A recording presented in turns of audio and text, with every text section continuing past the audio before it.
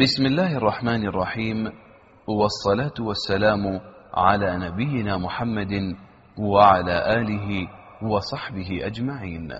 يسر إخوانكم في موقع دروس الإمارات أن يقدموا لكم السلام عليكم ورحمة الله وبركاته.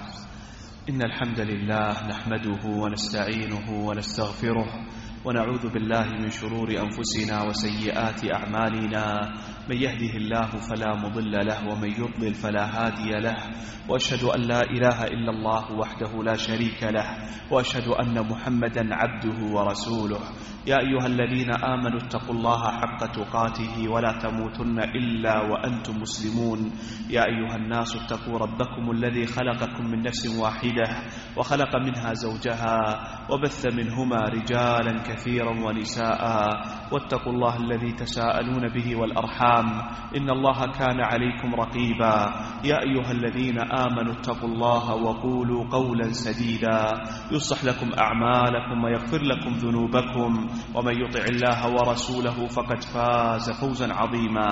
أما بعد، فإن أصدق الكلام كلام الله عز وجل، وخير الهدى هدى محمد صلى الله عليه وسلم، وشر الأمور محدثاتها، وكل محدثة بدعة، وكل بدعة ضلالة، وكل ضلالة في النار. أيها الأحبة الكرام، هذا مجلس جديد من المجالس التي نذكر فيها شيئا من الفوائد المتعلقة بكتاب اقتضاء العلم العمل للحافظ العلامة أحمد بن علي بن ثابت المعروف بالخطيب البغدادي أبو بكر عليه رحمة الله تعالى. قال رحمه الله تعالى: أخبرنا أبو الفتح هلال بن محمد بن جعفر الحفار قال أنبأنا إسماعيل بن محمد الصفار قال أنبأنا محمد بن عبد الملك الدقيقي قال حدثنا يزيد بن هارون قال أخبرنا ورقاء عن يحيى بن عبيد الله عن أبيه عن أبي هريرة رضي الله عنه قال رسول الله صلى الله عليه وسلم: إني لست أخاف عليكم فيما لا تعلمون، ولكن انظروا كيف تعملون فيما تعلمون. مر معنا شيء من معنى هذا الأثر فيما مضى، ولكن هنا لو تلاحظون أن الراوي اسمه أحد رواة الإسناد اسمه ورقاء، وهذا اسم موجود أيها الأحبة الكرام، اسمه ورقاء، وتلميذه يزيد بن هارون هذا الإمام المعروف أحد أئمة السنة، ومن قرأ في ترجمته وجد شيئا من الفوائد المتعلقة بترجمته. وأحيانا قد تجد بارك الله فيك في بعض تراجم الرواه فلان كما هنا في الإسناد عندنا الصفار. ما معنى الصفار؟ باختصار معناها الذي يصنع النحاس، الذي يصنع ويتعامل بالنحاس، يعني حلقة من صفر أي نحاس، أي نحاس. الصفار أي الذي يصنع الأمور المتعلقة بالنحاس. ثم قال عليه رحمة الله تعالى: أخبرنا أبو الفتح هلال بن محمد بن جعفر الحفار قال أخبرنا أبو علي إسماعيل بن محمد بن إسماعيل الصفار قال حدثنا عبد الرحمن بن محمد بن منصور الحارثي قال حدثنا يزيد بن هارون قال أخبرنا حريز بن عثمان عن عبد الرحمن بن أبي عوف عن أبي الدرداء قال: إنما أخاف أن يكون أول ما يسألني عنه ربي أن يقول قد علمت فما عملت فيما علمت. ومر معنا هذا في قول النبي صلى الله عليه وسلم: حتى يسأل عن 4 وعن علمه ماذا عمل فيه. ثم قال: أخبرنا أبو الحسن ابن أبي بكر عن دعلج بن أحمد قال أخبرنا محمد بن علي بن زيد قال حدثنا سعيد بن منصور. سعيد منصور صاحب السنن وكتابه مطبوع. قال حدثنا الحارث بن عبيد الإيادي قال حدثنا مالك بن دينار قال أبو الدرداء: إن أخوف ما أخاف على نفسي أن يقال لي: يا عويمر، هل علمت؟ فأقول: نعم، فيقال لي: ماذا عملت فيما علمت؟ وقد مر معنا معنى هذا الأثر. قال أخبرنا أبو سعيد الحسن بن محمد بن عبد الله بن حسنويه الأصبهاني قال حدثنا أبو جعفر أحمد بن إبراهيم التميمي قال حدثنا عمران بن عبد الرحيم قال حدثنا الحسين بن حفص قال سمعت سفيان يقول قال أبو الدرداء إني لست أخشى أن يقال لي يا عويمر ماذا علمت، ولكن أخشى أن يقال يا عويمر ماذا عملت فيما علمت. أيضا هذا أثر مر معناه. هنا لو تلاحظون أبو جعفر أحمد بن إبراهيم التميمي وبنو تميم ورد فيهم وفي هذه القبيلة فضائل. من هذه الفضائل أنهم أشد هذه الأمة على المسيح الدجال، أنهم أشد هذه الأمة على المسيح الدجال.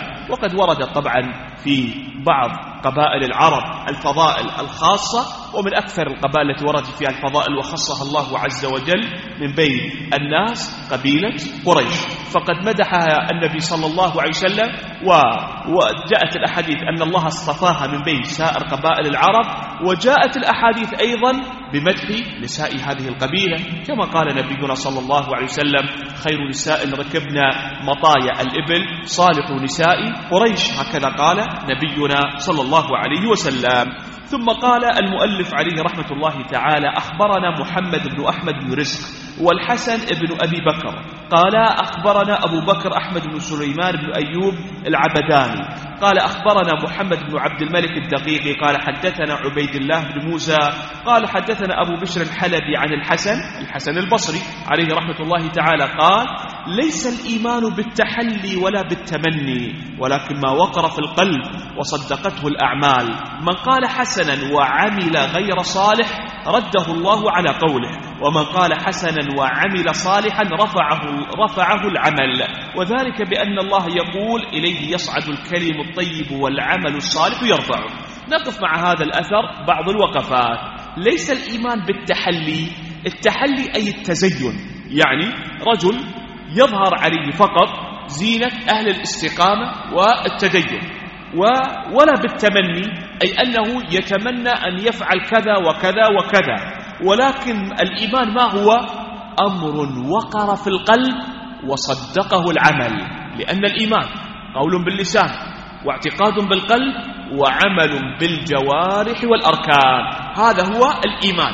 لذلك قالوا القلب ملك والأعضاء جنود لهذا الملك، من كان في قلبه إيمان عظيم ظهر أثر هذا الإيمان على أعضائه وجوارحه. لذلك أنبه أيها الأحبة الكرام على قول بعض الناس عندما تناصحه يقول لك يا أخي الإيمان في القلب، هذا قول المرجئة، هذا قول المرجئة أيها الأحبة الكرام الذين يقولون بأن الإيمان لا علاقة له بالأعمال ولا علاقة له بجوارح الإنسان، وإنما هو موجود في القلب. طيب نلزم هذا الإنسان، طيب على كلامك الكفر أين سيكون موجود؟ أجوا أيها الأحبة على كلامه إذا الكفر أيضا موجود في القلب، طيب كيف نميز بين هذا وهذا؟ فلذلك هذه قولة شنيعة يرددها بعض الناس دون أن يشعروا بمثل هذا الأمر. إذا لو قلنا على كلام الإيمان في القلب ليش تصلي إذا؟ لماذا تصوم؟ روح يعني نلزمه الآن، يعني من يقول هذا الكلام هل سيسوغ لنفسه أن يشرب الخمر ويأتي الفواحش ويقول لك الإيمان في القلب؟ هذا لا يقول به رجل يعظم الله سبحانه وتعالى. فلذلك من يقول الإيمان في القلب، وللأسف صارت هذه المقولة حتى عند النساء، تناصح المرأة بسبب ترك الحجاب تقول الإيمان في القلب، وهذا طبعا أمر قبيح جدا، بل الإيمان في القلب وفي اللسان وفي الأعضاء والجوارح، هذا هو حال المؤمن يجمع بين هذه الأمور. وسبحان الله العظيم ما وجد الإيمان في قلب الإنسان إلا ورأيت أثر هذا الإيمان باديا واضحا على جوارح الإنسان وعلى لسان الإنسان. وكما مر معنا في درس أمس عن الحسن بأنه قال عن شيء يتعلق بالإيمان، لم يقبل الرجل على طلب العلم إلا ظهر ذلك على تخشعه وصلاته وزهده وركوعه وسجوده، فللإيمان أمارات وعلامات، فلذلك لا بد على الإنسان أن ينتبه إلى هذا الأمر. قال من قال حسنا وعمل غير صالح رده الله على قوله، أي بأن هذا العمل الغير صالح أيها الأحبة الكرام يكون قوله حجة عليه. كيف يعني تقول القول الحسن وتعمل العمل غير الصالح؟ فلا يرتفع هذا الإنسان. قال ومن قال حسنا وعمل صالحا رفعه العمل، وذلك أن الله تعالى يقول إليه يصعد الكلم الطيب والعمل الصالح يرفع. هذه الآية لها معنيين. المعنى الأول إليه يصعد الكلم الطيب أي إلى الله، والعمل الصالح يرفع إلى الله. معي بارك الله فيكم، إليه يصعد الكلم الطيب أي يصعد إلى الله، والعمل الصالح يرفع إلى الله سبحانه وتعالى. وقيل في تفسير هذه الآية إليه يصعد الكلم الطيب والعمل الصالح يرفع الكلم الطيب، أي من تكلم بالكلام الطيب يريد أن يكون كلامه مرفوعا فعليه بالإكثار من العمل الصالح. طيب، هل بين المعنيين تعارض؟ لا يوجد تعارض. المعنى الأول شيء، فإن الأعمال ترفع إلى الله عز وجل، وأحب أن يرفع عملي وأنا صائم، هكذا قال نبينا صلى الله عليه وسلم. وأيضا المعنى الثاني أن العمل الصالح يرفع من منزلة قول الإنسان. نعم أيها الأحبة الكرام، وهذا أمر لا شك ولا ريب فيه. وذكرت أيها الأحبة الكرام في غير هذا المجلس أن الآية إذا احتملت معنيين ولا تعارض بين المعنيين ويمكن حمل الآية على المعنيين فإنها تحمل على كلا المعنيين. مرة أخرى، الآية إذا احتمل تفسيرها معنيين ولا تعارض بين هذه المعاني ويمكن حمل الآية على هذه المعاني فالآية تحمل على جميع المعاني. أضرب لكم مثال: وأما السائل فلا تنهر. اسمك شيخ؟ حسين. في أي سورة؟ هي استعمل صديق. قول لي شيء. جارك. أي سورة؟ سورة الأعلى. شيخ لا انتظر شيخ. سورة الضحى. ما يبان لها شيء إخوان الكرام. هنا لكن يبدو أن السؤال مباغت يعني. هنا طيب، السائل شو معنى السائل؟ سائل المال يمكن، سائل العلم يمكن، سائل الحاجة يطلب منك مثلا تفزع وياه توقف وياه مثلا يمكن يعني. وهل بين هذه المعاني تعارض؟ لا، ما في تعارض. فتحمل الآية على جميع هذه الأمور. من جاءك صاحب علم لا تنهره، تتخاصم وياه وتطرده وتزجره وغير ذلك. ومن جاءك يطلب منك المال ما عندك شيء تعطيه، ما تريد أن تعطيه شيء، لا تتخاصم معه. من طلب منك أن تقف معه في بلية نزلت به لا تتقاتل معه أو تتشاجر معه. وأما السائل فلا تنهر. وهذا يعني يؤكد القاعدة أيها الأحبة الكرام بأن الآية لو حملت، لو كان لها أكثر من معنى ولا تعارض بين هذه المعاني فإنها تحمل على جميع هذه المعاني ولا إشكال في ذلك إن شاء الله تعالى. لماذا؟ لأن كلام الله عز وجل كلام منزل من عند الله، فيه المعاني العجيبة والأسرار البديعة التي يحار ويتعجب منها الإنسان. لماذا؟ لأنه كلام الله منزل من عنده غير مخلوق، كلام ربنا جل جلاله وتعالى ملكه وسلطانه. وطيب، على المعنى الأول إليه يصعد الكلم الطيب والعمل الصالح يرفعه، يدل أن الله أي في السماء سبحانه وتعالى، لأن يرفع العمل إلى ربنا جل جلاله وتعالى ملكه وسلطانه.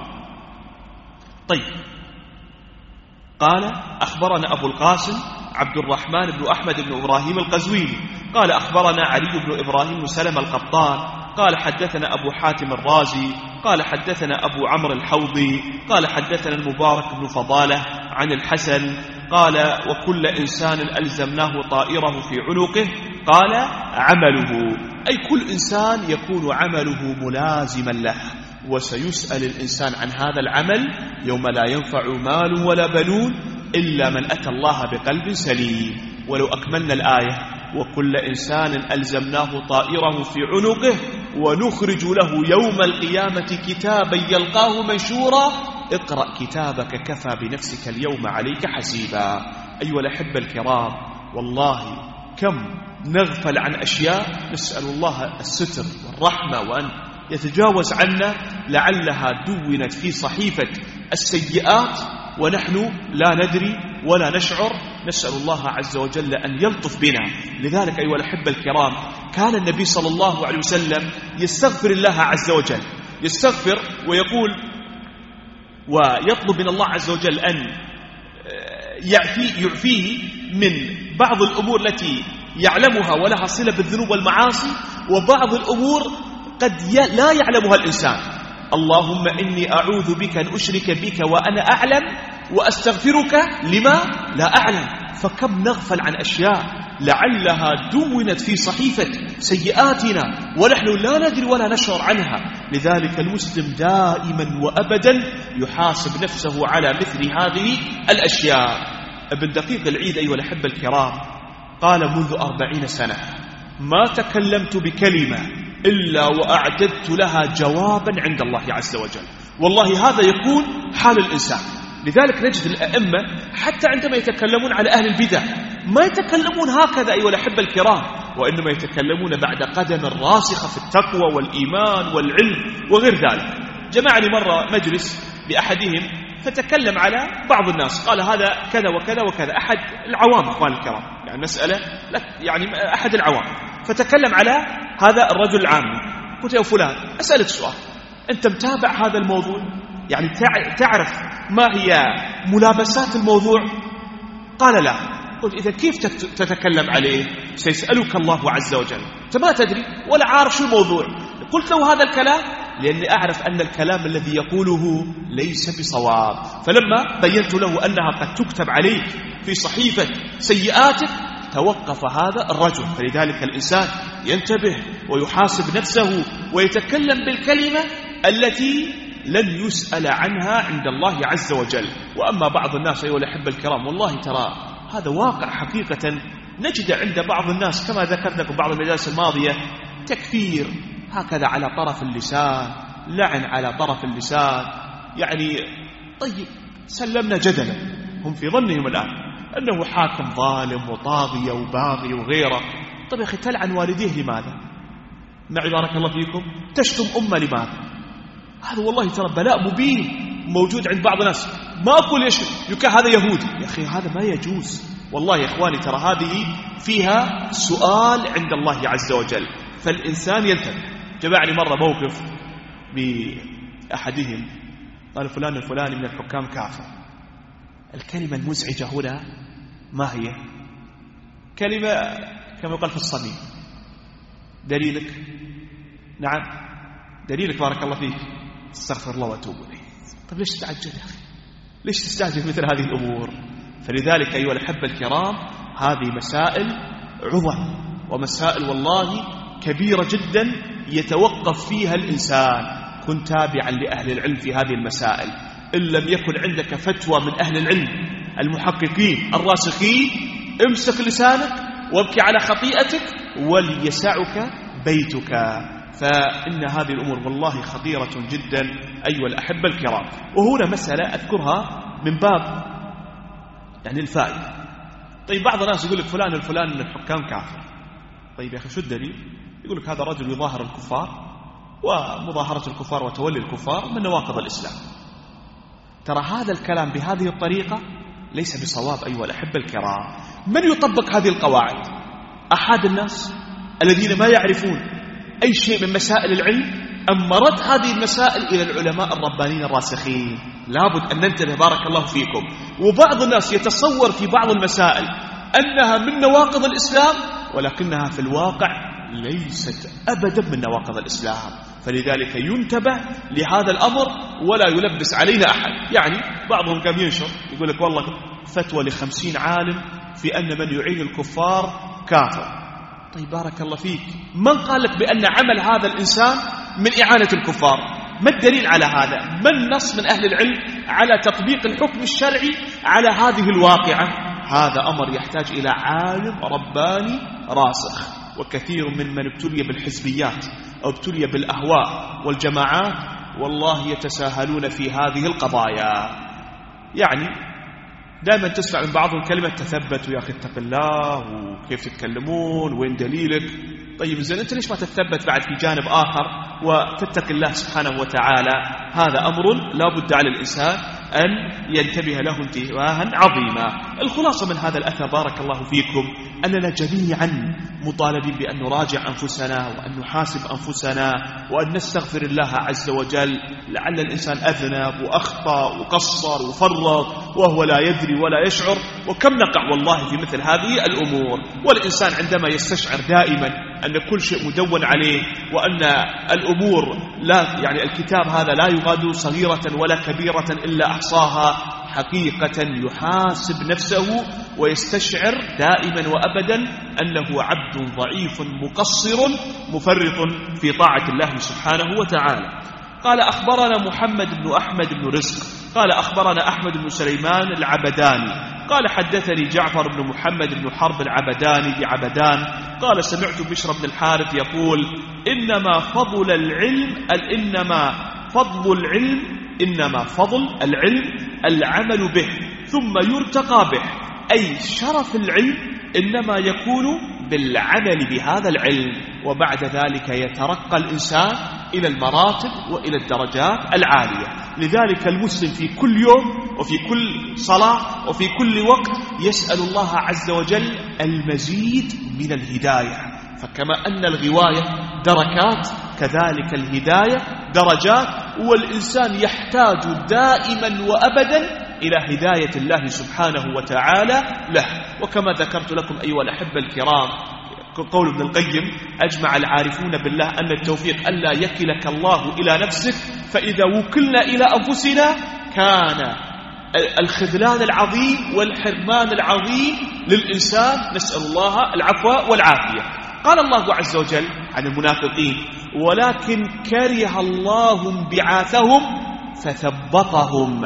لذلك تخاذل الإنسان وتكاسل عن الطاعات قد تكون عقوبة عظيمة جدا من رب العالمين لا يدري ولا يشعر الإنسان عنها ولا يعلم بها، نسأل الله العفو والعافية. ثم قال عليه رحمة الله تعالى أخبرنا أبو القاسم عبيد الله بن عبد الله بن الحسين الخفاف قال حدثنا أبو طالب محمد بن أحمد بن إسحاق بن البهلول القاضي قال حدثنا محمد بن الحسين بن حمدويه الحربي قال سمعت يعقوب بن شوال يقول سمعت بشر بن الحارث يقول العلم حسن لمن عمل به ومن لم يعمل به ما أضره، أي سيكون هذا العلم ضررا ووبالا على الإنسان إذا لم يعمل الإنسان بهذا العلم، نسأل الله عز وجل العفو والعافية. وقال هذه حجج أو قال هذه حجة يعني على من علم، يعني الإنسان الذي يعلم ولا يعمل يكون علمه حجة عليه. ولو افترضنا أخوان الكرام في أعراف الناس الآن رجل ارتكب مخالفة ويقول لك يا أخي أنا ما أدري عن هذا الأمر، الناس كلها تعذر، فإذا كان يعلم وهو يدري ثم وقعت منه هذا الأمر فالأمر ماذا؟ شنيع جدا يكون في حق هذا الإنسان. لذلك قال الله عن المؤمنين ربنا لا تؤاخذنا إن نسينا أو أخطأنا، فالغفلة والسهو والنسيان أمر يقع من الإنسان، ولكن أن يكون الإنسان معاندا مكابرا يترك العلم أو والعياذ بالله يتتبع بعض الأشياء الغريبة العجيبة. يعني يذكر لي مرة عن أحدهم كان عنده بعض الآراء يعني التي فيها شيء كبير من الشذوذ، يقول ويزعم بأنه يعني على معرفة ودراية يلبس على الناس، نسأل الله العفو والعافية. يا فلان العوام يقولوا له تعال أذن وهو موجود في البلد أيها الأحبة الكرام ما عنده شيء، يعني خل نروح المسجد، يقول في الجمع بين الصلاتين ما في حرج للمقيم ما في حرج. سلموا له مشوا ويا العوام، قال أذن المغرب أذن العشاء، يا فلان تعال صلي، تقول جمع زي الله وين الصلاة؟ قال وجدناه يترك الصلاة، نسأل الله العفو والعافية. قال بعد مدة رأيته يدخن، خير يا فلان كيف؟ قال لا يجوز، ما في إشكالية في هذا الأمر، ما يصح مثل هذا. وهكذا يكون دين الإنسان والعياذ بالله يعني رقيقا جدا، نسأل الله عز وجل العفو والعافية. وقد يتطور الأمر عند بعض هؤلاء فيقعون في عظائم الأمور، نعوذ بالله من غضب الله سبحانه وتعالى. لذلك أيها الأحبة الكرام بعض العلماء قد يدين الله عز وجل في بعض المسائل بأنها مثلا ليست واجبة، ولكن تجد يطبق هذا الأمر مع أنه يدين الله بأنه ليس بواجب كتطبيقه للفريضة. أضرب لكم مثال: الشيخ الألباني عليه رحمة الله تعالى كان يدين الله عز وجل أن تغطية المرأة لوجهها سنة، ومع هذا كان يلزم نساءه أن ما يكشف الوجوه من حرصه وتطبيقه لسنة النبي صلى الله عليه وسلم. يعني السنة يجب أو ينبغي أن ترادف وتساوي العمل، وليست السنة مدلولها ترك العمل. لاحظتم الفرق؟ يعني السنة ما الذي يجب أن ينقدح في ذهنك؟ أن اعمل بهذه السنة، ولكن المحروم من يظن بأن السنة معناها ضيع السنة ولا تعمل بها، حتى يقول بعضهم كأن بعض الناس يوم تذكره وتقول له: يا أخي طيب ليش ما تطبق السنة؟ يقول لك: هي سنة. طيب من زود حسناتك كثيرة، يعني ما تريد حسنات، ما تريد أجر. والله ترى يعني الأمر جد خطير، نسأل الله العفو والعافية. قال مرة أحد العلماء الكبار، قال: كنا في المسجد النبوي وسمعت هذا الأمر منه مباشرة، الشيخ عبد المحسن العباد حفظه الله تعالى ورعاه. قال: فلما أرادوا أن يصلوا على الجنازة خرج رجل مسرع، مسكت الرجل قل: ليش ما تصلي الجنازة؟ قال: صلاة الجنازة سنة. طيب وين كانت سنة؟ ترضى إذا أنت مت الناس تترك صلاة الجنازة عليك وتقول سنة؟ فقال الرجل للشيخ: جزاك الله خيرا، لن أترك هذه السنة بعد اليوم. فلذلك الإنسان ما يزهد في الأجر، ما يزهد في الثواب بزعم أن هذا الأمر سنة وأن هذا الأمر سهل وميسر والشريعة لم توجب مثل هذا الأمر. حتى كان بعض المشايخ يوصي طلاب العلم: اجعلوا النوافل كالفرائض. ما يقصد بهذا أخوان الكرام أن تجعل النافلة مثل الفرض في التحريم والتأثيم أو غير ذلك، ولكن هي نفوس إذا ألفت الدعة وتعودت الكسل عند ذلك قد تفرط في أشياء أعظم من ذلك. نسأل الله عز وجل العفو والعافية. فلذلك ينتبه لهذا الأمر. وهنا نقطة ومسألة أيها الأحبة الكرام أيضا يعني أذكر بها نفسي وإخواني، وهي والله فائدة طيبة سمعتها من بعضهم. النبي صلى الله عليه وسلم عند النزع وعند الاحتضار أعطته عائشة رضي الله عنها سواكا رطبا. قالت عائشة: فاستن به نبينا صلى الله عليه وسلم استنانا ما رأيته استن مثله قط، وهو عند النزع والاحتضار. يعني تسوق بالتسوق الطيب والتسوق العظيم والتسوق الحسن. في هذا تنبيه لنا: من عاش على الطاعات يختم له بالخيرات، من عاش على حب السنة وتطبيق السنة يوفق بإذن الله عز وجل. وأما والعياذ بالله يعني من كان بعيد عن رب العالمين أصلا يلطف قد ما يعان على مثل هذه الأمور والفضائل الكبيرة. لذلك تجد بعض الناس لما كانت حياته دائما في طاعة الله، إذا قدر الله وأصيب بالخرف تجده ينطق بماذا؟ بالذكر والكلام الطيب وقراءة القرآن ويذكر لك الأحاديث، مع أن عقله ليس معه. وتجد بعض الناس، أسأل الله الهداية والستر واللطف بنا جميعا، إذا كان بعيد عن رب العالمين تجد في هذه الحال يردد أشياء ويردد أمور قد لا ترضي الله سبحانه وتعالى. ولا أخفى عليكم بأن الشيخ الألباني عليه رحمة الله تعالى عند النزع وعند الاحتضار ماذا كان يقول لمن حوله؟ أحضروا سنن أبي داود، أحضروا سنن الترمذي، أين سنن ابن ماجه. حياته كانت هكذا رحمة الله تعالى عليه. وهكذا يكون الإنسان إذا كان على طاعة وعلى قربة عظيمة لله سبحانه وتعالى.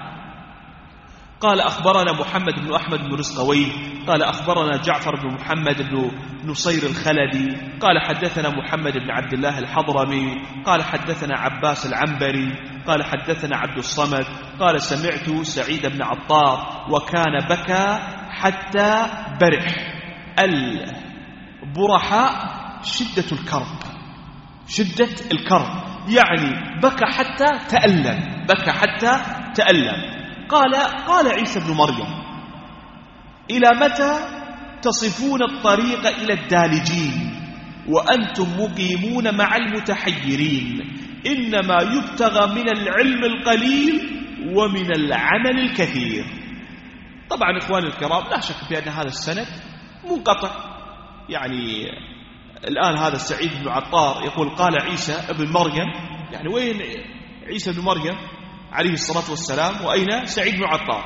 ولكن بالنسبة للأثر الآن كنصه بغض النظر عن القائل، إلى متى تصفون الطريق إلى الدالجين الذين يمشون ويسافرون ويتحركون وأنتم مقيمون مع المتحيرين؟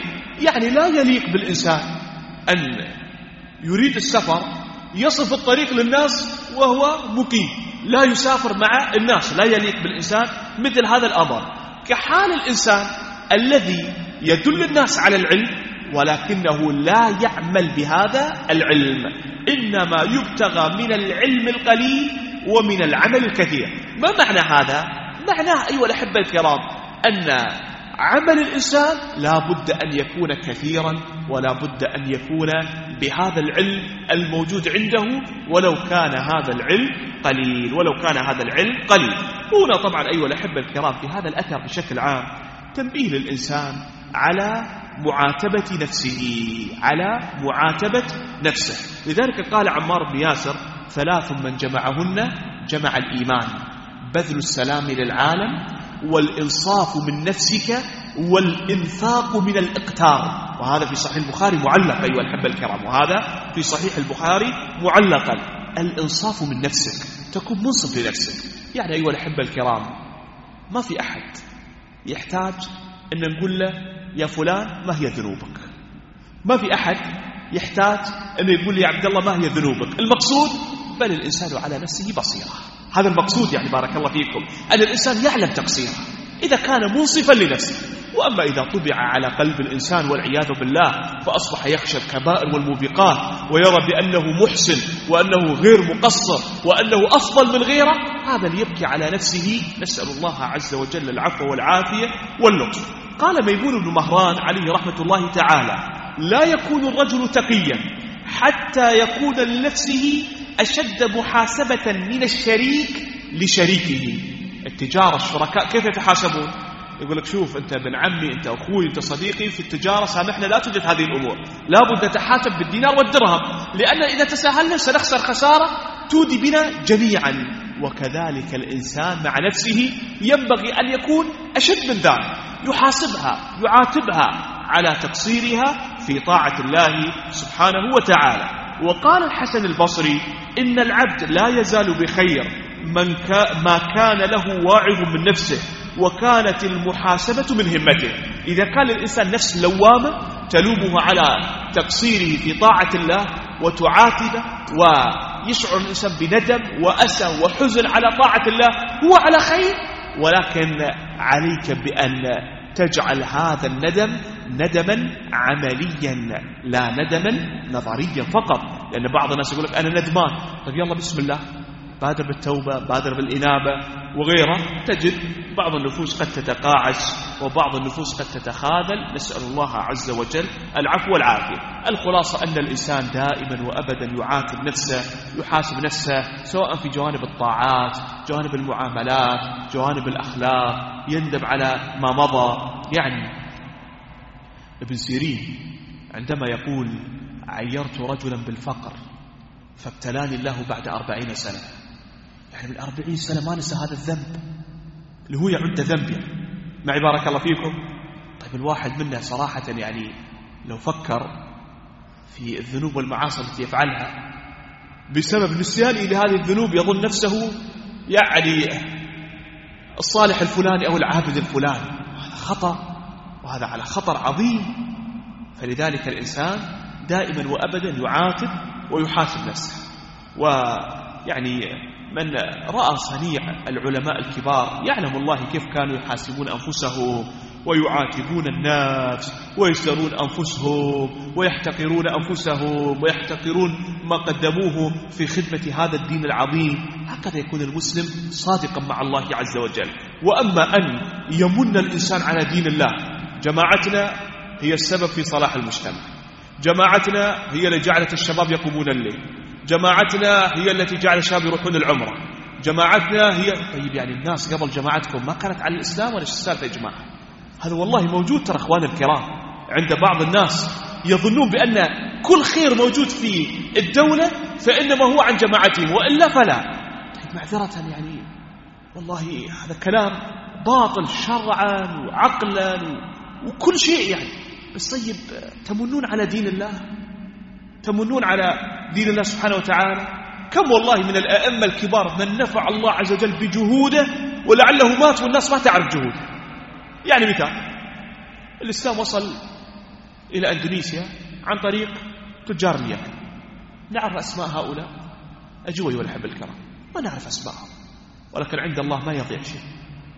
أما اللي يتكبر الإنسان نحن ونحن ونحن ونحن والناس كلها كانت على كذا وكذا، هذا أمر والله يعني بلاء مبين وداء خطير جدا ابتلي به بعضهم. لأن حقيقة عند بعض الناس ترى تصور يعني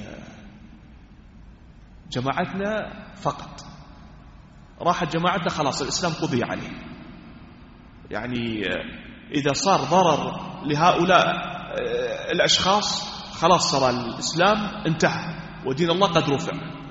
وهذا أمر خطير جدا يقيض الله لهذا الدين من ينصره.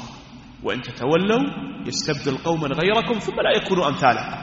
فلذلك من يمن على دين الله ينبغي أن يؤدب أدبا بليغا. لا تمن على دين الله عز وجل، بل الله يمن عليه. والله سبحانه وتعالى هو الذي هدانا، ولولا فضل الله لم نكن شيئا. فلذلك لا بد على الإنسان أن يعاتب ويحاسب نفسه على هذا الأمر. وللأسف يبتلى بعضهم مثل هذه الأشياء وهي أمور قلبية خطيرة وقد لا يشعر بها. نسأل الله عز وجل العفو والعافية واللطف. يعني والله العلماء الكبار إخواني كم كتب الله على أيديهم من نفع وجهود وغيرة، كانوا يتبعون قاعدة اكتم حسناتك كما تكتم سيئاتك. وبكى ذهبي أورد هذه سيرة أعلام النبلاء، بكى أحدهم بكاء عظيما في الصلاة أمام الناس، فوعظه أحدهم قال: يا فلان هل كان هذا البكاء في بيتك؟ الإنسان هذا أدعى لإخلاص الإنسان. بينك وبين الله ابكي كما شئت وافعل ما شئت. بل كان بعض السلف إذا قام الليل وبكى كان يظهر كأنه مسكوب حتى الناس ما تعرف عنه مثل هذه الأشياء. وأما بعضهم للأسف الشديد يظن بأن يعني يقول لك والله هؤلاء هم الإسلاميين. طيب باقي الناس يعني شو يعتبرون بارك الله فيك؟ يهود ونصارى بارك الله فيك، ولا يعني من ديانة أخرى؟ والله استغفر الله العظيم تفكير أعوج وفكر منحرف وهوى موجود عند بعضهم، نسأل الله العفو والعافية. قال مر لي أحدهم: طيب ليش ما تنصحون يعني بعض هؤلاء؟ قلت بسألك سؤال جهولي بصراحة، شفت منهم واحد رجع عن خطأه؟ قال صراحة لا. قلت يبين لهم، يعني ما طبعا ما أتألى على الله إخواني، بس بعضهم تبين له يعني بالصوت والصورة والدليل والجزء والصفحة والرقم والنقطة والفاصلة، ومع هذا يكابر مكابرة ما يعلم بها إلا الله. هذا يعني أحدهم سألني قال: يا أخي في واحد يضعف حديث صحيح البخاري. قلت بارك الله فيك حط إيدك على راسه واقرأ عليه آية الكرسي والمعوذات، ما في حل ثاني. يضعف حديث صحيح البخاري خلاص. هذا أخوان الكرام لا كلام لنا معه. يرقى هذا الإنسان ويسأل الله عز وجل أن يخرج هذا الشيطان الذي ربض وجثم على قلبه وصدره، نسأل الله العفو والعافية. ثم قال الخطيب عليه رحمة الله تعالى: قال حدثني العلاء بن حزم الأندلسي قال أخبرنا محمد بن الحسين بن وقاء المصري قال أخبرنا جدي عبد الغني بن سعيد الأزدي قال حدثنا عبد الله بن جعفر بن الورد قال حدثنا عبد الله بن أحمد بن عبد السلام قال سمعت أحمد بن عبد الله بن شبوي المروزي يحكي عن أبيه قال سمعت حفص بن حميد يقول: دخلت على داود الطائي أسأله عن مسألة وكان كريما. قال: أرأيت المحارب إذا أراد أن يلقى الحرب أليس يجمع آلته؟ فإذا أفنى عمره في الآلة فمتى يحارب؟ إن العلم آلة العمل، فإذا أفنى عمره في جمعه فمتى يعمل؟ يعني معنى هذا المثال أيها الأحبة الكرام، إذا أراد الجندي أن يلاقي عدوه في البداية يستعد لهذا الحرب. إذا جلس طيلة العمر يجمع السلاح وغيره والعدو يقترب منه وهو في غفلة عظيمة، طيب متى ستحارب هذا العدو الذي في كل يوم يقترب منك ويتقدم إليك؟ كذلك حال الإنسان الذي يفني عمره مثلا في حفظ القرآن وضبط المتون وغيره. هذا أمر طيب، وأمر جميل، لكن الآن أحدث لهذه المسائل العلمية عبادة وقربة لله. صل بما تحفظ من القرآن، علم الناس دين الله عز وجل، اعمل بهذه السنن والمستحبات التي تعملها التي تعلمتها، طبق هدي المصطفى صلى الله عليه وسلم حتى تكون ممن جمعت بين العلم وبين ثمرة هذا العلم وبين يعني الناتج عن هذا العلم. ثم قال عليه رحمة الله تعالى: أخبرني الحسن بن الحسين التوزي قال أخبرنا أبو عمر أحمد بن محمد بن موسى العلاف قال حدثنا محمد بن مخلد حدثنا محمد بن أبي عمر قال سمعت أبا عبيد القاسم بن سلام يقول: سمعني عبد الله بن إدريس أتلهف على بعض الشيوخ فقال لي: يا أبا عبيد، مهما فاتك من العلم فلا يفوتنك العمل. والله صدق أبو عبيد عليه رحمة الله تعالى. هذه كلمة بديعة احفظوها وانتبهوا لها. بعض الإخوة قد لا ييسر لهم رب العالمين حضور مجالس العلم لظروف معينة، مرض والدين، عمل معين، ارتباط معين، المهم لا يتيسر له هذا الأمر. الإشكالية تجد أن بعض هؤلاء لا يتيسر له حضور مجالس العلم فيقصر في العمل، وهنا يصاب بفتور عظيم تجده بمرور الأيام والليالي يبدأ يترك بعض الأمور وقد يترك الاستقامة بالكلية. فانتبهوا لذلك.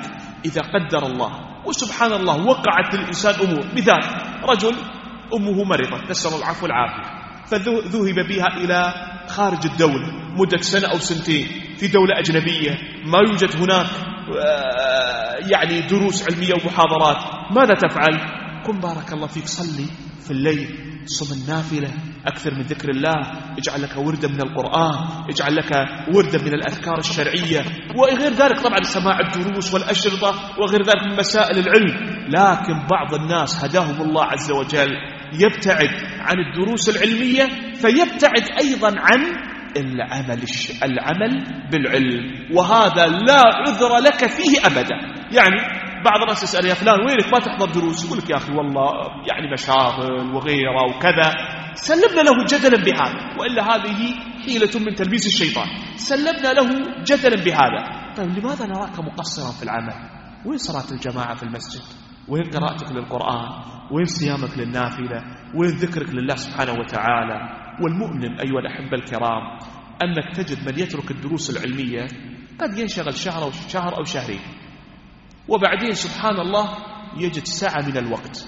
طيب استدرك يا فلان، تجد الشيطان لبس عليه ويبدأ يبتعد قليلا وقليلا عن التدين والاستقامة، حتى أنك تجد بعض الناس في الصباح ما عنده عمل، يعني متقاعد مثلا، أو عنده مال فتح الله عز وجل عليه وسع عليه، فما عنده أعمال نفس الموظفين يخرج من وإلى. طيب قبل يوم كان عنده عمل كان يقرأ في اليوم جزء من القرآن، اليوم يوم ما عنده عمل أصبح ما يلمس المصحف. أليس هذا من الحرمان؟ أليس هذا لابد عليه أن أخاف أن يكون هذا الأمر استدراجا لهذا الإنسان؟ أفأمنوا مكر الله؟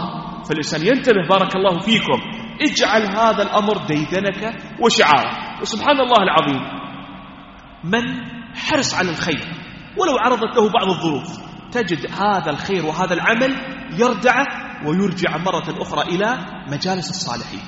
وبعض الناس عندما يبدأ في البعد عن الدروس العلمية يلبس عليه الشيطان، وفي كل يوم يزداد بعد فيصبح ما يطيق الجلوس في حلق العلم، وهذا موجود ما يستطيع خلاص. لماذا؟ لأن الشيطان لبس عليه: يا فلان أنت أمس كنت جالس في المكان الفلاني، كيف تأتي إلى المسجد؟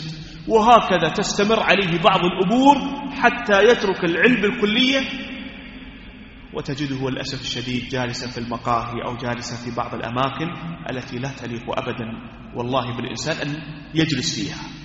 مرة أحد الإخوة وهو من شاب الأفاضل عرض له أمر وظروف خارج عن إرادته، وهذا من الابتلاء، فترك الدروس وغيره. قلت له: فلان طيب ما تستطيع على هذا؟ طيب وسع الله عليك، احرص أن تذهب إلى العمرة بين الفين والأخرى حتى الإنسان يعف قلبه والأحبة الكرام، وحتى ما تكون على الإنسان خسارته، خسارة علم وخسارة عمل نسأل الله عز وجل العفو والعافية، نسأل الله عز وجل العفو والعافية. طيب، ثم قال: أخبرنا أبو القاسم عبيد الله بن أحمد بن عثمان الصيرفي قال: أخبرنا سهل بن أحمد الديباج. الديباج نوع من أنواع الحرير، الديباج نوع من أنواع الحرير. وطبعا مسألة أيها الأحبة الكرام بس التنشيط. خميس، ما معنى الخميس؟ سؤال لك. الجيش طيب، تكون بإذن الله عز وجل أمة إن شاء الله. طيب، لبس الرجل الحرير يجوز؟ خميس يجوز ولا ما يجوز؟ ليش؟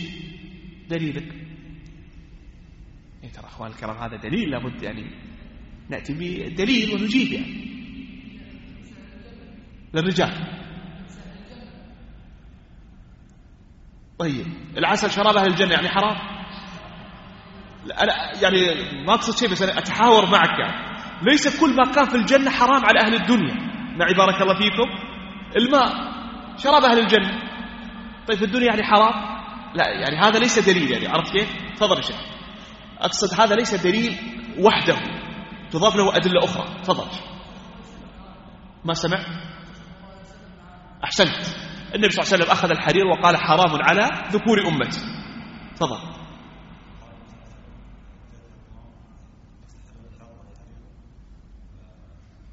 الخمر والمعازف، وجه الاستدلال.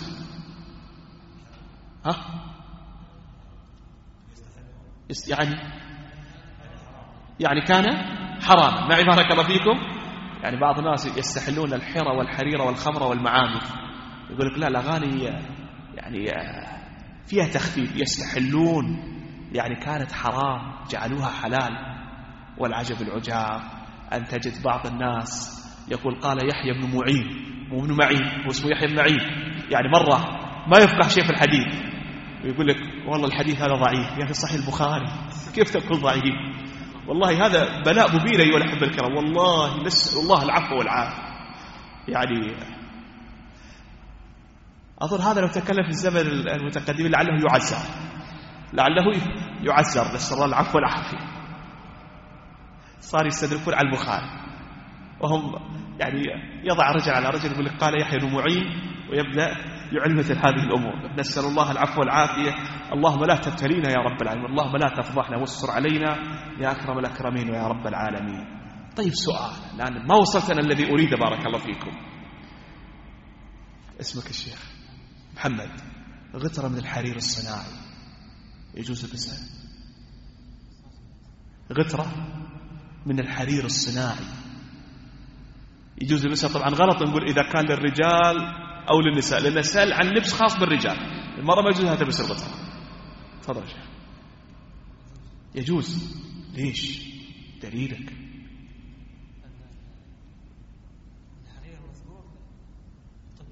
أحسنت. الحرير المنهي عنه هو الحرير الطبيعي، وأما الحرير الصناعي فلا يدخل في النهي. معي بارك الله فيكم. يعني مثلا مثال، يعني البترول يسمى الذهب الأسود. لو واحد مثال وضع ساعة فيها بترول، مثال هذا طبعا يجوز. واحد يقول يسمى الذهب، صحيح يسمى، لكن الحكم الشرعي يختلف. معي بارك الله فيكم. كذلك بالنسبة لي الحرير، النهي الوارد عن الحرير الطبيعي وليس الصناعي. يفرق بين الأمرين. وإخوان الكرام، يعني بعض المسائل يحتاج الإنسان أن يتأمل فيها ويتأنى فيها، ويعني يراجعها دائما، وسيجدها تقر وتستقر بإذن الله عز وجل في القلب. نعود الإسناد. قال: حدثنا محمد بن الأشعث الكوفي بمصر قال: حدثنا محمد بن إسماعيل بن موسى بن جعفر بن محمد قال: حدثني أبي عن أبيه عن جده جعفر بن محمد عن أبيه عن جده علي بن حسين عن أبيه عن علي قال: الزاهد عندنا من علم فعمل، ومن أيقن فحذر، فإن أمسى على عسر حمد الله، وإن أصبح على يسر شكر الله، فهذا هو الزاهد. ما أسهل أن نردد هذا الكلام باللسان، ولكن التطبيق يحتاج إلى توفيق عظيم جدا من الله عز وجل للإنسان. قال جعفر بن محمد: المرء بين ذنب ونعمة، ولا يصلحهما غير استغفار من هذا وشكر على هذا. النعمة تشكر رب العالمين عليها، والمصيبة تصبر عليها. وما أسهل أن نردد الصبر باللسان، ولكن إذا ابتلي الإنسان هنا يقع التمحيص. البربهاري عليه رحمة الله تعالى هو صاحب العبارة المشهورة: إذا رأيت الرجل يدعو للسلطان فاعلم بأنه صاحب سنة، وإذا رأيته يطعن في السلطان فاعلم بأنه صاحب بدعة. أحد قرأ سيرة البربهاري؟ حسن بن علي بن خلف البربهاري، أحد قرأ سيرته؟ هاي جماعة، كان مطاردا ملاحقا من قبل السلطان، السلطان يريد أن يعاقبه، فاختفى في بيت أحدهم.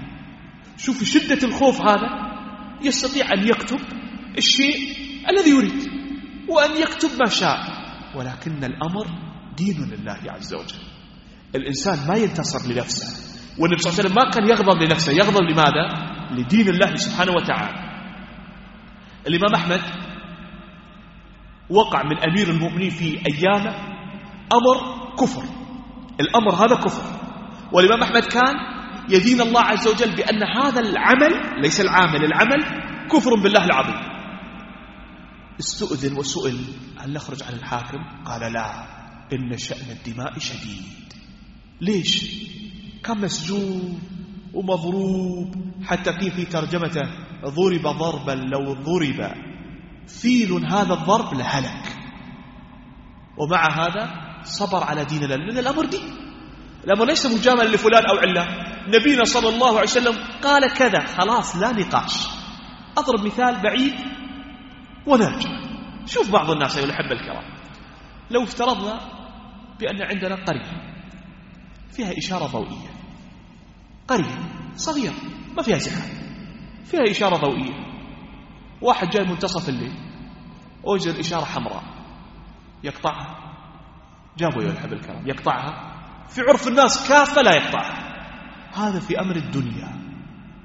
طيب تقول يا أخي ما في حد، يقول لك صحيح، لكن القانون يا أخي ما في شيء، يعني لو مريت أبدا القانون ما في كاميرا، القانون يمنع. والمسلم يمنعه كلام الله وكلام النبي صلى الله عليه وسلم. لا تضرب لكلام الله الاعتراضات والاحتجاجات وغير ذلك، وإنما قل سمعنا وأطعنا. هذا هو شعار المسلم. وكما ذكرت لكم ما أسهل أن نردد هذه الأمور باللسان، ولكن عند التطبيق يحتاج الأمر إلى تثبيت عظيم جدا من ربنا جل جلاله. اسمعوا ماذا يقول ابن رجب الحنبلي عليه رحمة الله تعالى، يعني حتى أبين لكم أن جور بعض الولاة وظلم بعض الولاة ليس وليد الساعة أيها الأحبة الكرام. يعني في القرون الماضية كان في حكام ظلمة وكان يقع على الناس ظلم عظيم، ولكن السلف أصحاب صدق مع الله وصدق الديانة مع الله. شوف الآن الصحابة والتابعين، يعني خيرة القرون، ماذا كان يقع عليهم؟ قال ابن رجب: وقد كان الصحابة والتابعون مع أولئك الظلمة في جهد جهيد، لا سيما في تأخير الصلاة عن ميقاتها. يعني كانوا في المساجد يؤخرون الصلاة عن وقتها، وكانوا يصلون الجمعة في آخر وقت العصر، يعني قبل المغرب صلاة الجمعة. يعني ما نتكلم أخوان الكرام عن منكرات، عن شيء، عن موضوع يتعلق بركن من أركان الإسلام. فكان أكثر من يجيء إلى الجمعة يصلي الظهر والعصر في بيته، ثم يجيء إلى المسجد تقية لهم، ومنهم من كان إذا ضاق وقت الصلاة وهو في المسجد أومأ بالصلاة خشية القتل، وكانوا يحلفون من دخل المسجد أنه ما صلى في بيته قبل أن يجيء. ومع هذا صبروا صبرا عظيما. هنا تظهر صدق الديانة مع الله سبحانه وتعالى، لأنهم كانوا يقولون: إمام ظلوم غشوم خير من فتنة تدوم. نسأل الله عز وجل العفو والعافية. يعني إذا كان الإنسان في وقت الرخاء، هذا قد يوجد، لا يجد بعض حقوقه. طيب لو صارت الفوضى ستجد كل حقوقك؟ أجيوا أيها الأحبة الكرام، ما تجد حقوقك أصلا معي. يعني بعض الناس يقول لك يا أخي والله يعني توجد كذا ويوجد كذا ويوجد كذا. سلم. أقول أخواني الكرام، تنبيه والله لنا جميعا. النبي صلى الله عليه وسلم قال لمن؟ قال للصحابة الذين فتحوا وفتح أبناؤهم مشارق الأرض ومغاربها، يعني هم أولى الناس بالإكرام وبالدنيا، أن يعطوا من الدنيا. قال إنكم ستجدون بعدي أثرها، أي استئثار وأخذ للدنيا. ما الوصية؟ فاصبروا حتى تلقوني على الحوض. معي بارك الله فيكم. والله طبقوا هذه الوصية ترتاحون راحة عظيمة. اصبروا حتى يلقى المسلم وعد النبي صلى الله عليه وسلم. وطبق الصحابة الكرام رضي الله عنهم ما أوصاهم به نبينا صلى الله عليه وسلم. ثم قال عليه رحمة الله تعالى: باب في التغليظ على من ترك العمل بالعلم وعدل إلى ضده وخلاف مقتضاه في الحكم. قال أخبرنا الحسن بن أبي بكر قال أخبرنا حامد بن محمد بن عبد الله الهروي قال حدثنا عبد الله بن محمد بن وهب قال حدثنا إبراهيم بن سعيد الجوهري قال حدثنا أبو أحمد الزبيري قال حدثنا قيس بن الربيع عن الأعمش عن أبي وائل عن حذيفة بن اليمان فيما أعلم قال قال رسول الله صلى الله عليه وسلم: ويل لمن لا يعلم وويل لمن علم ثم لا يعمل ثلاثة. يعني ويل للشخص الذي ما يطلب العلم، والشخص الذي طلب العلم ولم يعمل ويل له 3 مرات. ما معنى ويل؟ معنى ويل أي وعيد، أي هلاك، أي عذاب. تجد في تفاسير بعض الأئمة ويل جبل في جهنم، وبعضهم يقول واد في جهنم. وهذا كما ذكرت لكم من التفسير بالمثال. معي بارك الله فيكم، هذا من التفسير بالمثال. ويل أي عذاب. والنار فيها من الأمور العظيمة، نسأل الله عز وجل العفو والعافية. قال ويل لمن لا يعلم، يعني اللي ما يتعلم يعذب. هكذا الأثر. عامر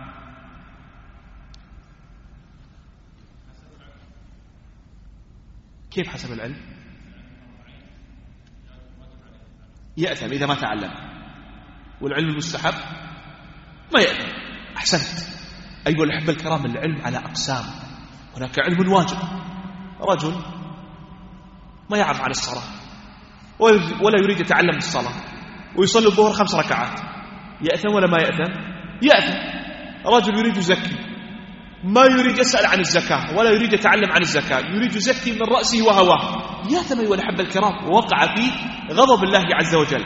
فهذا هو المقصود، هذا هو المقصود. قال ويل لمن علم ثم لا يعمل. وكما ذكرت لكم هذا عليه أدلة. وطبعا الأثر الحديث هذا بارك الله فيكم إسناده ضعيف، الحديث المرفوع إلى النبي صلى الله عليه وسلم إسناده ضعيف. قال أخبرنا أحمد بن علي بن يزداد القارئ قال أخبرنا عبد الله بن إبراهيم بن عبد الملك الأصبهاني بها أي بأصبهان قال أخبرنا محمد بن علي بن مخلد الفرقدي قال حدثنا إسماعيل بن عمر البجلي قال حدثنا فرج بن فضالة عن سليمان بن الربيع مولى العباس عن رسول الله صلى الله عليه وسلم قال عن رسول الله صلى الله عليه وسلم قال ويل لمن لا يعلم ولو شاء الله لعلمه وويل لمن يعلم ولا يعمل 7 مرات. ومعناه تقدم معنا. قال وأخبرنا ابن يزداد قال أخبرنا عبد الله بن إبراهيم قال حدثنا محمد بن علي الفرقدي حدثنا إسماعيل بن عمر حدثنا إسماعيل بن زكريا عن جعفر بن برقان عن ميمون بن مهران عن أبي الدرداء بنحوه. قال أخبرنا محمد بن أحمد بن رزق قال أخبرنا عثمان بن أحمد الدقاق قال حدثنا حسين بن أبي معشر قال أخبرنا وكيع عن جعفر بن برقان عن ميمون بن مهران قال أبو الدرداء ويل للذي لا يعلم وويل الذي يعلم ولا يعمل 7 مرات. قال وأخبرنا أبو الحسن بن أبي بكر قال أخبرنا أحمد بن إسحاق بن منجاب الطيبي وأخبرنا القاضي أبو الفرج محمد بن أحمد بن الحسين الشافعي قال أخبرنا أحمد بن يوسف بن خلاد قال حدثنا محمد بن يونس القرشي قال حدثنا عبد الله بن داود الحزيني قال حدثنا جعفر بن برقان عن ميمون بن مهران قال قال أبو الدرداء ويل لمن لا يعلم ولا يعمل مرة. وقال ابن خلاد ويل لمن يعلم ولا يعمل مرة، وويل لمن علم ولم يعمل 7 مرات. قال أخبرنا أبو الحسن علي بن أحمد بن عمر المقري قال أنبأنا عبد الباقي بن قانع القاضي قال حدثنا الحسين بن علي بن الأزهر بالكوفة قال حدثنا عباد بن يعقوب قال حدثنا أبو داود النخعي قال حدثنا علي بن عبيد الله الغطفاني عن سليك قال سمعت النبي صلى الله عليه وسلم يقول إذا علم العالم ولم يعمل كان كالمصباح يضيء للناس ويحرق نفسه. وهذا حال بعضهم وللأسف الشديد. هذا الإسناد ضعيف لكن ورد الخبر بإسناد آخر صحيح بأنه يحرص على دلالة الآخرين للطريق، ولكن هو تجده بعيد تماما عن الخير، بل إنه ينسى نفسه وأسرته وأهل بيته في خضم دلالة غيره على الخير. يعني تجده منشغل مع الشباب يوديهم الدروس وديهم المحاضرات وغيره، وهذا أمر طيب يا فلان منذ متى لم تقرأ القرآن؟ ما قرأت القرآن منذ شهر. طيب يصح مثل هذا؟ يصح الإنسان أن يفعل مثل هذا؟ لا يعني الإنسان أن لا يدل غيره على الخير، ولا يعني أن الإنسان لا يرشد غيره إلى الخير، ولكن أن ينسى نفسه ويهمل نفسه هذا أمر ليس بجيد. قال أخبرنا أبو نعيم أحمد بن عبد الله بن أحمد بن إسحاق الحافظ بأصبهان، أبو نعيم الأصبهاني صاحب الحلية. قال حدثنا أبو محمد عبد الله بن جعفر بن أحمد بن فارس قال حدثنا إسماعيل بن عبد الله بن مسعود العبدي قال حدثنا العبدي قال حدثنا هشام بن عمار قال حدثنا علي بن سليمان الكلبي قال حدثنا الأعمش عن أبي تميمة عن جندب بن عبد الله قال رسول الله صلى الله عليه وسلم مثل العالم الذي يعلم الناس الخير وينسى نفسه كمثل السراج يضيء للناس ويحرق نفسه. قال أخبرنا محمد بن أحمد بن رزق قال أخبرنا الحسين بن أيوب الهاشمي قال حدثنا موسى بن عيسى المصيصي حدثنا لوين وأخبرنا يونس بن رباح بن علي البصري قال أخبرنا القاضي أبو الحسن علي بن الحسين بن بندار الأذني حدثنا لوين وأخبرنا الحسن بن محمد الخلال قال حدثنا محمد بن علي بن سويد الغبري قال أنبأنا محمد بن علي بن داود التميمي بأذنه قال حدثنا لوين محمد بن سليمان قال حدثنا محمد بن جابر عن يونس بن عبيد عن الحسن عن أبي برزة قال رسول الله صلى الله عليه وسلم مثل الذي يعلم الناس الخير وينسى نفسه مثل الفتيلة تضيء للناس وتحرق نفسها. واللفظ لحديث الخلال. قال وأخبرنا الحسن بن أبي بكر قال أخبرنا أبو الحسين عبد الصمد بن علي بن محمد الطستي قال حدثنا محمد بن القاسم المعروف بأبي العيناء قال حدثنا أبو عاصم بن جريج عن أبي الزبير عن جابر عن النبي صلى الله عليه وسلم قال اطلع قوم من أهل الجنة على قوم من أهل النار فقالوا بما دخلتم النار وإنما دخلنا الجنة بتعليمكم قالوا إنا كنا نأمركم ولا نفعل. إسناده ضعيف وسيأتي ما يغني عنه بإذن الله عز وجل. قال أخبرنا أبو الحسن عبد الرحمن بن محمد بن عبيد الله الأصبهاني بها قال حدثنا أبو القاسم سليمان بن أحمد بن أيوب الطبراني الحافظ الطبراني أيها الأحبة الكرام الذي صاحب كتاب المعجم الكبير والمعجم الأوسط والمعجم الصغير. قيل له ما سبب كثرة روايتك؟ قال كنت أنام على البواري 30 سنة أي على الحصير جد واجتهاد ويقبلون على طاعة الله سبحانه وتعالى وطلب العلم إقبالا صادقا عظيما. يعني الآن حقيقة يعني بعض الإخوة درس في الشافعي وهم سكان عجمان أحضر الدرس مسافة بعيد ما تقربون للدرس إلى عجمان يعني افتح الدرس عن باب بيتك بارك الله فيه ما يصح والله. طيب بعضهم في الشارقة يا أخي أنا ساكن في المنطقة الفلانية والدرس مكان الفلاني تقربون لي الدرس أكثر. طيب ليش ما تبذل يا أخي لدين الله عز وجل؟ ليش ما تسعى يا أخي؟ هذا دين الله عز وجل أنت ستستفيد وأنت من سيتعلم فاحرص على هذا الأمر. يعني يمر علينا في الأسانيد فلان الأندلسي فلان الأصبهاني يعني رحلوا وتعبوا تعبا عظيما والواحد منا مسافة يسيرة تقطع بالسيارة يبخل ويتقاعس ويتكاسل ينبغي على الإنسان أن يراجع نفسه. أخشى أن يكون هذا من الحرمان، أخشى أن يكون هذا من الحرمان. قال حدثنا أحمد بن يحيى بن خالد بن حيان العرقي قال حدثنا زهير بن عباد قال حدثنا أبو بكر الداهري عبد الله بن حكيم عن إسماعيل بن أبي خالد عن الشعبي عن الوليد بن عقبة قال قال رسول الله صلى الله عليه وسلم إن ناسا من أهل الجنة يتطلعون إلى أناس من أهل النار فيقولون بما دخلتم النار؟ فوالله ما دخلنا الجنة إلا بما تعلمنا منكم. فيقولون إنا كنا نقول ولا نفعل. قال سليمان لم يروي عن أبي خالد إلا أبو بكر الداهري تفرد به زهير. قال أخبرنا أبو الحسن علي بن أحمد بن عمر بن حفص المقري قال حدثنا أبو عبد الله محمد بن العباس بن الفضل بالموصل قال حدثنا محمد بن أحمد بن أبي المثنى قال حدثنا محاضر بن المورع قال حدثنا الأعمش عن شقيق بن سلمة قال قيل لأسام بن زيد ألا تدخل على عثمان فتكلمه؟ قال إنكم ترون أني لا أكلمه إلا أسمعتكم، لقد كلمته فيما بيني وبينه دون أن أفتح أمرا لا أحب أن أكون أول من فتحه، ولا أقول لرجل إنك خير الناس وإن كان علي أميرا بعد أن سمعت رسول الله صلى الله عليه وسلم يقول. قال الراوي يقول وما سمعته يقول قال يؤتى بالرجل يوم القيامة فيلقى في النار فتندلق أكتابه أي أمعاؤه فيقال أليس كنت تأمر بالمعروف وتنهى عن المنكر؟ قال كنت آمركم بالمعروف ولا أفعله وأنهاكم عن المنكر وآتيه. نسأل الله عز وجل العفو والعافية. أيها الأحبة الكرام، في هذا الخبر وهو خبر صحيح دليل أن نصيحة الحاكم تكون نصيحة سرية لا علنية. فإن أسامة ناصح عثمان رضي الله تعالى عنه وأرضاه سرا لا جهرا. وأيضا أتى بآخر من آداب النصيحة. أسامة ناصح عثمان هل سرا، هل لما ناصحه خرج وقال للناس أنا ناصحت الحاكم وأنا فعلت وفعلت؟ لم يقل هذا. هم سألوه بعد ذلك تكلم.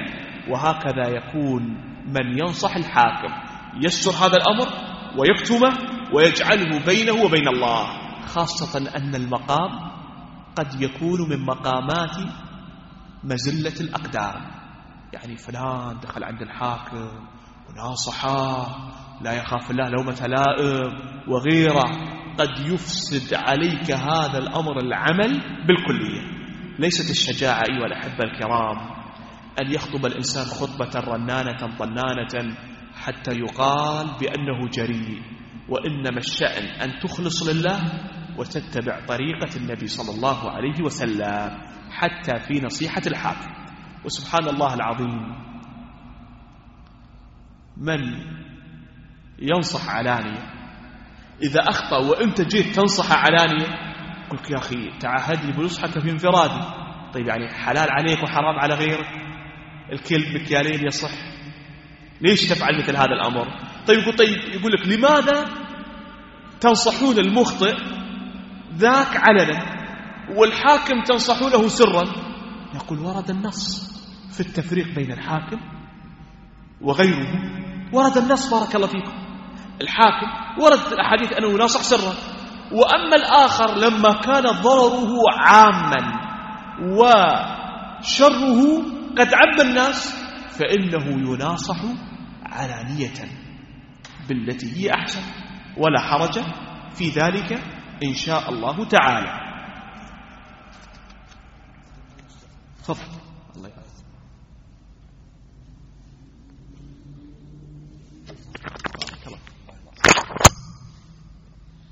وأيضا أيها الأحبة الكرام فائدة أخرى تتعلق بهذا الخبر. قال ابن رجب الحنبلي عليه رحمة الله فهذا رجل، وانتبهوا لهذا الكلام تنتفعون منه انتفاعا عظيما. قال فهذا رجل يخشى الله في سره ويراقبه في خلوته، وأفضل الأعمال خشية الله في السر والعلانية. وخشية الله في السر إنما تصدر عن قوة، وخشية الله في السر إنما تصدر عن قوة إيمان ومجاهدة للنفس والهوى، فإن الهوى يدعو في الخلوة إلى المعصية. ولهذا قيل إن من أعز الأشياء الورع في الخلوة. نعم أيها الأحبة الكرام، إن من أعز الأشياء الورع في الخلوة. ليش عند الإنسان أحد في منزله يمكن يشاهد التلفاز وينظر إلى ما حرم الله؟ هذا أمر سهل جدا عليه، ولكنه يراقب الله سبحانه وتعالى. نكمل بعد الأذان بإذن الله عز وجل. قال ابن رجب الحنبلي: ولهذا قيل إن من أعز الأشياء الورع في الخلوة. فلذلك والله ينتبه الإنسان لهذا الأمر. بل كان حال السلف الصالح أنهم في الخلوة أشد مراقبة لله عز وجل وأشد خوف من الله. تجده وحده ما عنده أحد، ماذا يفعل؟ يقوم يقرأ القرآن ويتعبد ويصلي ويذكر الله عز وجل مع أنه ما في أحد يراقبه. ورجل ذكر الله خاليا ففاضت عيناه، ورجل ذكر الله خاليا ففاضت عيناه. طيب، ثم قال المؤلف عليه رحمة الله تعالى: أخبرنا أبو سعيد محمد بن موسى بن الفضل الصيرفي قال حدثنا أبو العباس محمد بن يعقوب الأصم قال حدثنا يحيى بن أبي طالب قال أخبرنا عبد الوهاب بن عطاء قال أخبرنا أبو سلمة عن منصور بن زاذان قال: نبئت أن بعض من يلقى في النار ليتأذى أهل النار بريحه فيقال له: ويلك ما كنت تعمل، ما يكفينا ما نحن فيه من الشر حتى ابتلينا بك ونتن ريحك. قال: فيقول: إني كنت عالما فلم أنتفع بعلمي. صفة النار صفة عظيمة وصفة مهولة جدا. قال النبي صلى الله عليه وسلم: لم أرى ميكائيل ضاحكا قط. ميكائيل ملك موكل بماذا؟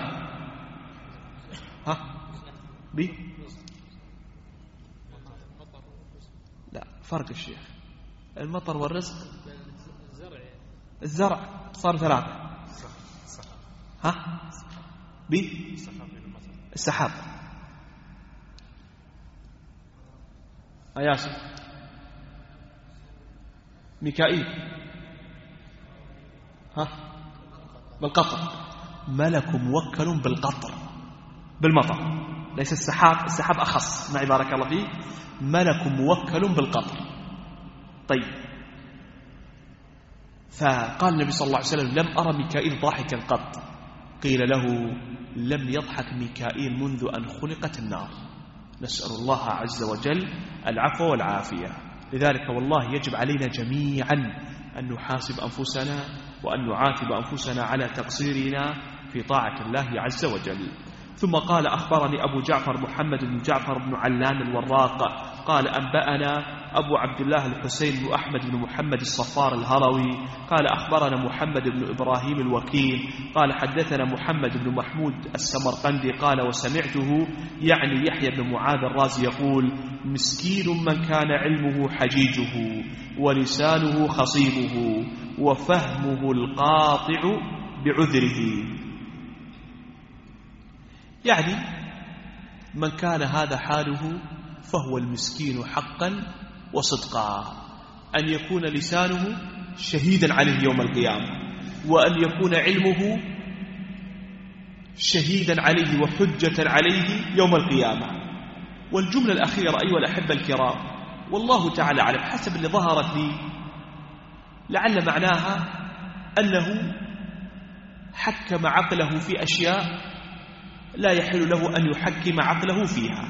هذا الذي ظهر لي في هذه الجملة، وقد أكون مخطئا في هذا والله تعالى أعلم. قال: قيل لبعضهم: ألا تطلب العلم؟ قال: خصومي من العلم كثير فلا أزداد. إخوان الكرام، السلف الصالح كان عندهم بعض الألفاظ ما ينبغي أن تفهم هكذا بظاهرها. يعني ألا تطلب العلم؟ يقول لك: لا، ما بطلب العلم، لأن معنى كلامه كل ما طلبت العلم زادت الحجة عليه. ما يقصدون هذا أيها الأحبة الكرام، وإنما كانوا يذمون أنفسهم ويتهمونها ويتكلمون في مقام المحتقر لنفسه. يعني حتى ورد عن بعض الصالحين أنه كان يمسك لسانه ويقول: إني جربته فوجدته لئيما. طيب، هم معروفون بالعبادة وذكر الله وغيره، لكنهم كانوا يتبعون قاعدة أنهم يذمون أنفسهم ذما عظيما. فهذا هو المقصود. بأنه كلما طلبت العلم زادت الحجة عليه، فأصبحت أخاف من الله سبحانه وتعالى. وسيأتي معنا أنهم كانوا مع هذا يقولون ويوصون بطلب العلم إلى أن يلقوا الله سبحانه وتعالى. سيأتينا الآن شيء من هذا الأمر. قال أخبرنا أحمد بن محمد بن أحمد المجهز قال حدثنا أبو الفضل عبيد الله بن عبد الرحمن الزهري من لفظه إملاء قال حدثنا إبراهيم بن عبد الله بن أيوب المخرمي قال سمعت سري بن المغلس السقطي يقول كلما ازددت علما كانت الحجة عليك أوكد. وهذا مر معنا التعليق عليه. قال أخبرنا أبو الحسن علي بن طلحة بن محمد المقري قال سمعت أبا الحسين محمد بن أحمد بن سمعون الواعظ يقول كل من لم ينظر بالعلم فيما لله عليه فالعلم حجة عليه ووبال. قال أخبرنا أبو طاهر عبد الغفار بن محمد بن جعفر المؤدب قال أنبأنا أبو علي محمد بن أحمد بن الحسن الصواف قال حدثنا عبد الله بن أحمد قال حدثني أبي قال حدثنا سيار بن حاتم قال حدثنا جعفر بن سليمان الضبعي عن ثابت عن أنس قال قال رسول الله صلى الله عليه وسلم إن الله يعافي الأميين يوم القيامة ما لا يعافي العلماء. هذا خبر ضعيف، لكن دلالته أن الله عز وجل يعني يسأل صاحب العلم عن علمه ماذا عمل به. قال قرأت على ظهر كتاب لأبي بكر محمد بن عبد الله بن أبان الهيثي إذا العلم لم تعمل به كان حجة عليك ولم تعذر بما أنت حامل فإن كنت قد أبصرت هذا فإنما يصدق قول المرء ما هو فاعل. أخوان الكرام، هنا مسألة لها صلة بهذا الأمر. قال يصدق قول المرء ما هو فاعل. صحيح أن الإنسان إذا كان يقول شيء ولا يعمل بهذا الشيء هذا ما يثق الناس بكلامه وما يثق الناس بعلمه، لكن هل هذا الأمر يكون حجة لي أنا المستمع أني أترك العمل؟ أضرب لكم مثال. واحد يقول لك يا أخي هذا فلان يحثنا ويذكر لنا الأحاديث في فضل صلاة الجماعة وهو يتأخر عن الصلاة. طيب فلان فليش تتأخر عن الصلاة؟ يقول لك هذا اللي يحدثنا عن صلاة الجماعة هو يتأخر عن صلاة الجماعة. طيب هذا عذر عند الله؟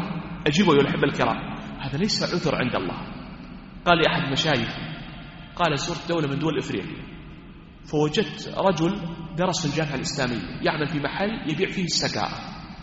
قلت كيف تفعل هذا؟ قال الشيخ الفلاني يدخن أو يبيع السجائر أو غير ذلك. طيب هل هذا عذر لك عند الله؟ معي أيها الأحبة الكرام؟ وهذا يكثر في أوساط النساء خاصة. طيب يا فلانة ليش جايبين موسيقى في عرس ابنكم أو بنتكم؟ الجماعة المتدينين الفلانيين جابوا موسيقى في عرسهم. طيب لو جابوا نجيب؟ أجيبوا أيها الأحبة الكرام. لذلك قال الخليل بن أحمد الفراهيدي واعمل بعلمي ولا تنظر إلى عملي ينفعك علمي ولا يضرك تقصير. اعمل بعلمي ولا تنظر إلى عملي ينفعك علمي ولا يضرك تقصير. تقصير الإنسان على نفسه، ولكن العلم اعمل به. ولا يعني بعض الناس يقول لك هذا يحثنا على صيام النوافل وهو كل اثنين وخميس ما يصوم. طيب فكان ماذا؟ هل هذا حجة لك بأن تترك العمل؟ تعذر بهذا عند الله؟ يعني بشكل عام نتكلم، هذا أمر طبعا لا ينبغي للإنسان أن يتلفظ ويقول مثل هذه الأشياء التي يقولها العوام. قال أخبرنا أبو عبد الله محمد بن أحمد بن محمد بن أحمد بن أبي طاهر الدقاق وأبو القاسم عبد الرحمن بن عبيد الله بن محمد بن الحسين الجرمي قال أخبرنا أبو الحسن علي بن محمد بن الزبير الكوفي قال حدثنا الحسن بن علي بن عفان العامري قال حدثنا زيد بن الحباب عن مالك بن مغول قال سمعت الشعبي يقول ليتني لم أكن علمت من ذا العلم شيئا. شوف كيف كانوا يزدرون أنفسهم ويحتقرون أنفسهم، وكانوا يقولون هذا من باب الورع الشديد والخوف الشديد. قال أخبرنا أبو بكر محمد بن عبد الله بن أبان الثعلبي الهيثي قال حدثنا أبو بكر أحمد بن سليمان النجار قال حدثنا أحمد بن محمد بن شاهين قال حدثنا ابن سهل يعني محمد بن سهل بن عسكر قال حدثنا الفريابي قال سمعت الفريابي يقول سمعت سفيان الثوري يقول ليتني لم أكتب العلم وليتني أنجو من علمي كفافا لا علي ولا لي. هذا سفيان الثوري شيخ الإسلام الذي كان يقول ما استودعت قلبي شيئا فخانني. أي ما حفظت شيئا فغاب عنه، الذي كان يقال عنه أمير المؤمنين في الحديث. يعني كلام هذا لا يعني ترك العلم، وإنما عتاب للنفس، وإنما محاسبة للنفس وذم لها على تقصيرها في طاعة الله.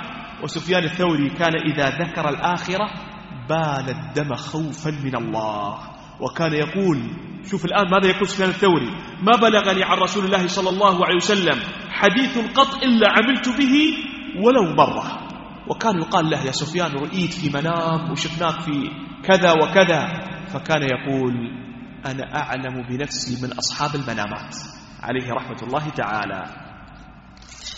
ثم قال عليه رحمة الله تعالى: أخبرنا أبو القاسم طلحة بن علي بن الصقر الكتاني قال أخبرنا أبو بكر محمد بن عبد الله بن إبراهيم الشافعي قال حدثنا أبو عيسى موسى بن هارون الطوسي قال حدثنا أبو معمر قال سمعت ابن عيينة يقول: إن العلم إن لم ينفعك ضرك. قلت: يعني إن لم ينفعه بأن يعمل به ضره بكونه حجة عليه. ومر معنا شيء من هذا. قال أخبرنا أبو علي الحسن بن علي بن محمد التميمي قال أخبرنا أبو بكر أحمد بن جعفر بن حمدان بن مالك القطيعي قال حدثنا عبد الله بن أحمد ابن حنبل قال حدثني أبي قال حدثنا أبو الربيع يعني عمرو بن سليمان قال حدثني أبو الأشهب عن محمد بن واسع قال لقمان لابنه: يا بني لا تتعلم ما لا تعلم حتى تعمل بما تعلم. ومر معنا شيء من هذا المعنى. ونسأل الله العظيم رب العرش العظيم أن يوفقنا جميعا لما يحبه ويرضاه، والله تعالى أعلم، وصلى الله على نبينا محمد وآله وصحبه أجمعين. قال أحد الإخوة: بارك الله فيك، لعلك تخرج عن الموضوع كثيرا. أقول: أيها الأحبة الكرام، هي فرصة وهي مسائل، وهذا الكتاب من ملح العلم، يعني ليس من أصول العلم، فإذا جاءت الفائدة تجر أختها. وأتفق مع الأخ وأشكره على كلامه، ولكن أحيانا يعني بعض الأمور ما ينبغي أن نتركها، وهي فوائد نستفيد منها، ولا يضرك هذا التقصير، لا يضرك إن شاء الله هذا التقصير. قال معنى كلامه: عندما نقرأ السند لو تلاحظون في الأسانيد المكتوب أخبرنا أبو علي الحسن بن علي بن محمد التميمي قال أخبرنا أبو بكر أحمد بن جعفر بن حمدان مالك القطيعي حدثنا عبد الله بن أحمد بن حنبل. يعني في السند تجدون حدثنا، لكن عندما نقرأ نقول قال حدثنا معي، لأن ذاك يقول قال، يعني ننقل الآن كلامه أنه يقول حدثنا فلان، فهي وإن لم تكتب تقرأ وتنطق. قال: إذا تعرضت للسؤال وأنا أعرف الإجابة سواء من كتاب الله وسنة رسول الله صلى الله عليه وسلم، هل يجوز الامتناع عن الإجابة حيث أني ليس عندي الملكة الفقهية وليس عندي علم بحال المستفتي؟ الأصل أن تجيب، ولكن إذا غلب على ظنك ريبة معينة فعند ذلك توقف. معي بارك الله فيكم. الأصل أن تجيب، جاهد نفسك وأجب ولا شيء عليك. ولكن إذا غلب على ظنك كأن المستفتي تظهر عليه الريبة بأنه يريد أمر آخر، فهنا توقف ولا تجب، وأحله على المشايخ.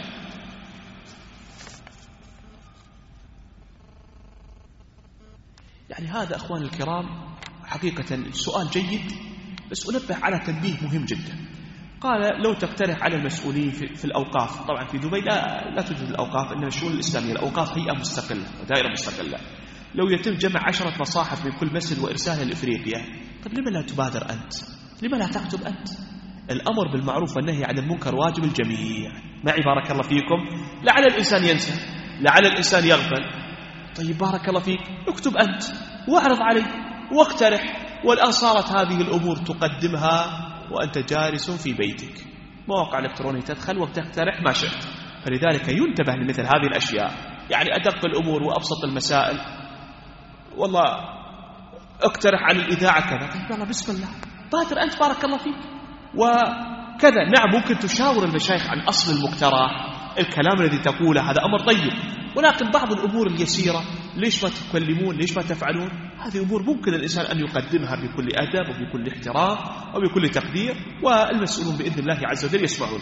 ولكن العلم أيها الأحبة الكرام، حقيقة الشؤون الإسلامية في هذا الجانب لها والله جهد طيب جدا هنا عندنا في الدولة، وخاصة الشؤون الإسلامية في دبي في موضوع إرسال المصاحف إلى البلدان البعيدة النائية، يعني وهذا أمر أذكره عن معرفة وعن دراية، والكميات الكبيرة جدا من المصاحف، بل بعثوا بعض المصاحف إلى المسجد الأقصى، وهذا ما أعرفه عن قرب وعن دراية، وهذا أمر يعني أذكره المعرفة بواقع القوم.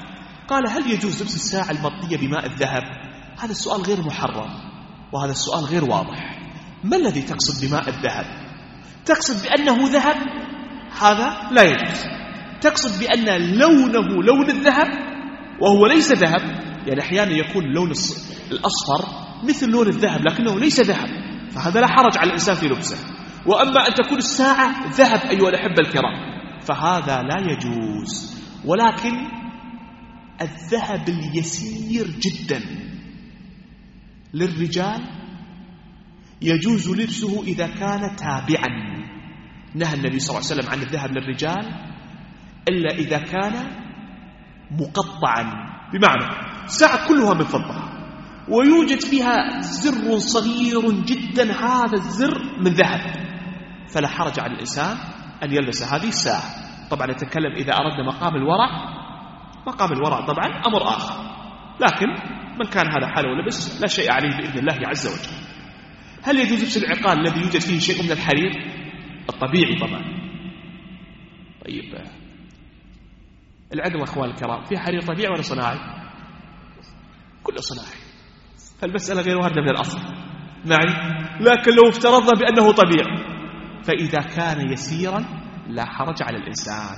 فالنبي صلى الله عليه وسلم نهى الرجال عن الحرير إلا بمقدار 4 أصابع، يعني الشيء القليل. نعم بارك الله فيكم.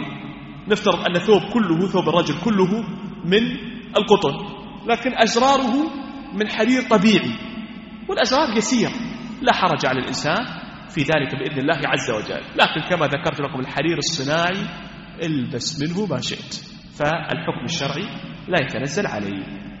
ونسأل الله العظيم رب العرش العظيم أن يوفقنا جميعا لما... عندك سؤال؟ ونسأل الله العظيم رب العرش العظيم أن يوفقنا جميعا لما يحب ويرضاه، وأن يتجاوز عنا، وأن يرزقنا العلم والعمل. والله تعالى أعلم، وصلى الله على نبينا محمد وآله وصحبه أجمعين.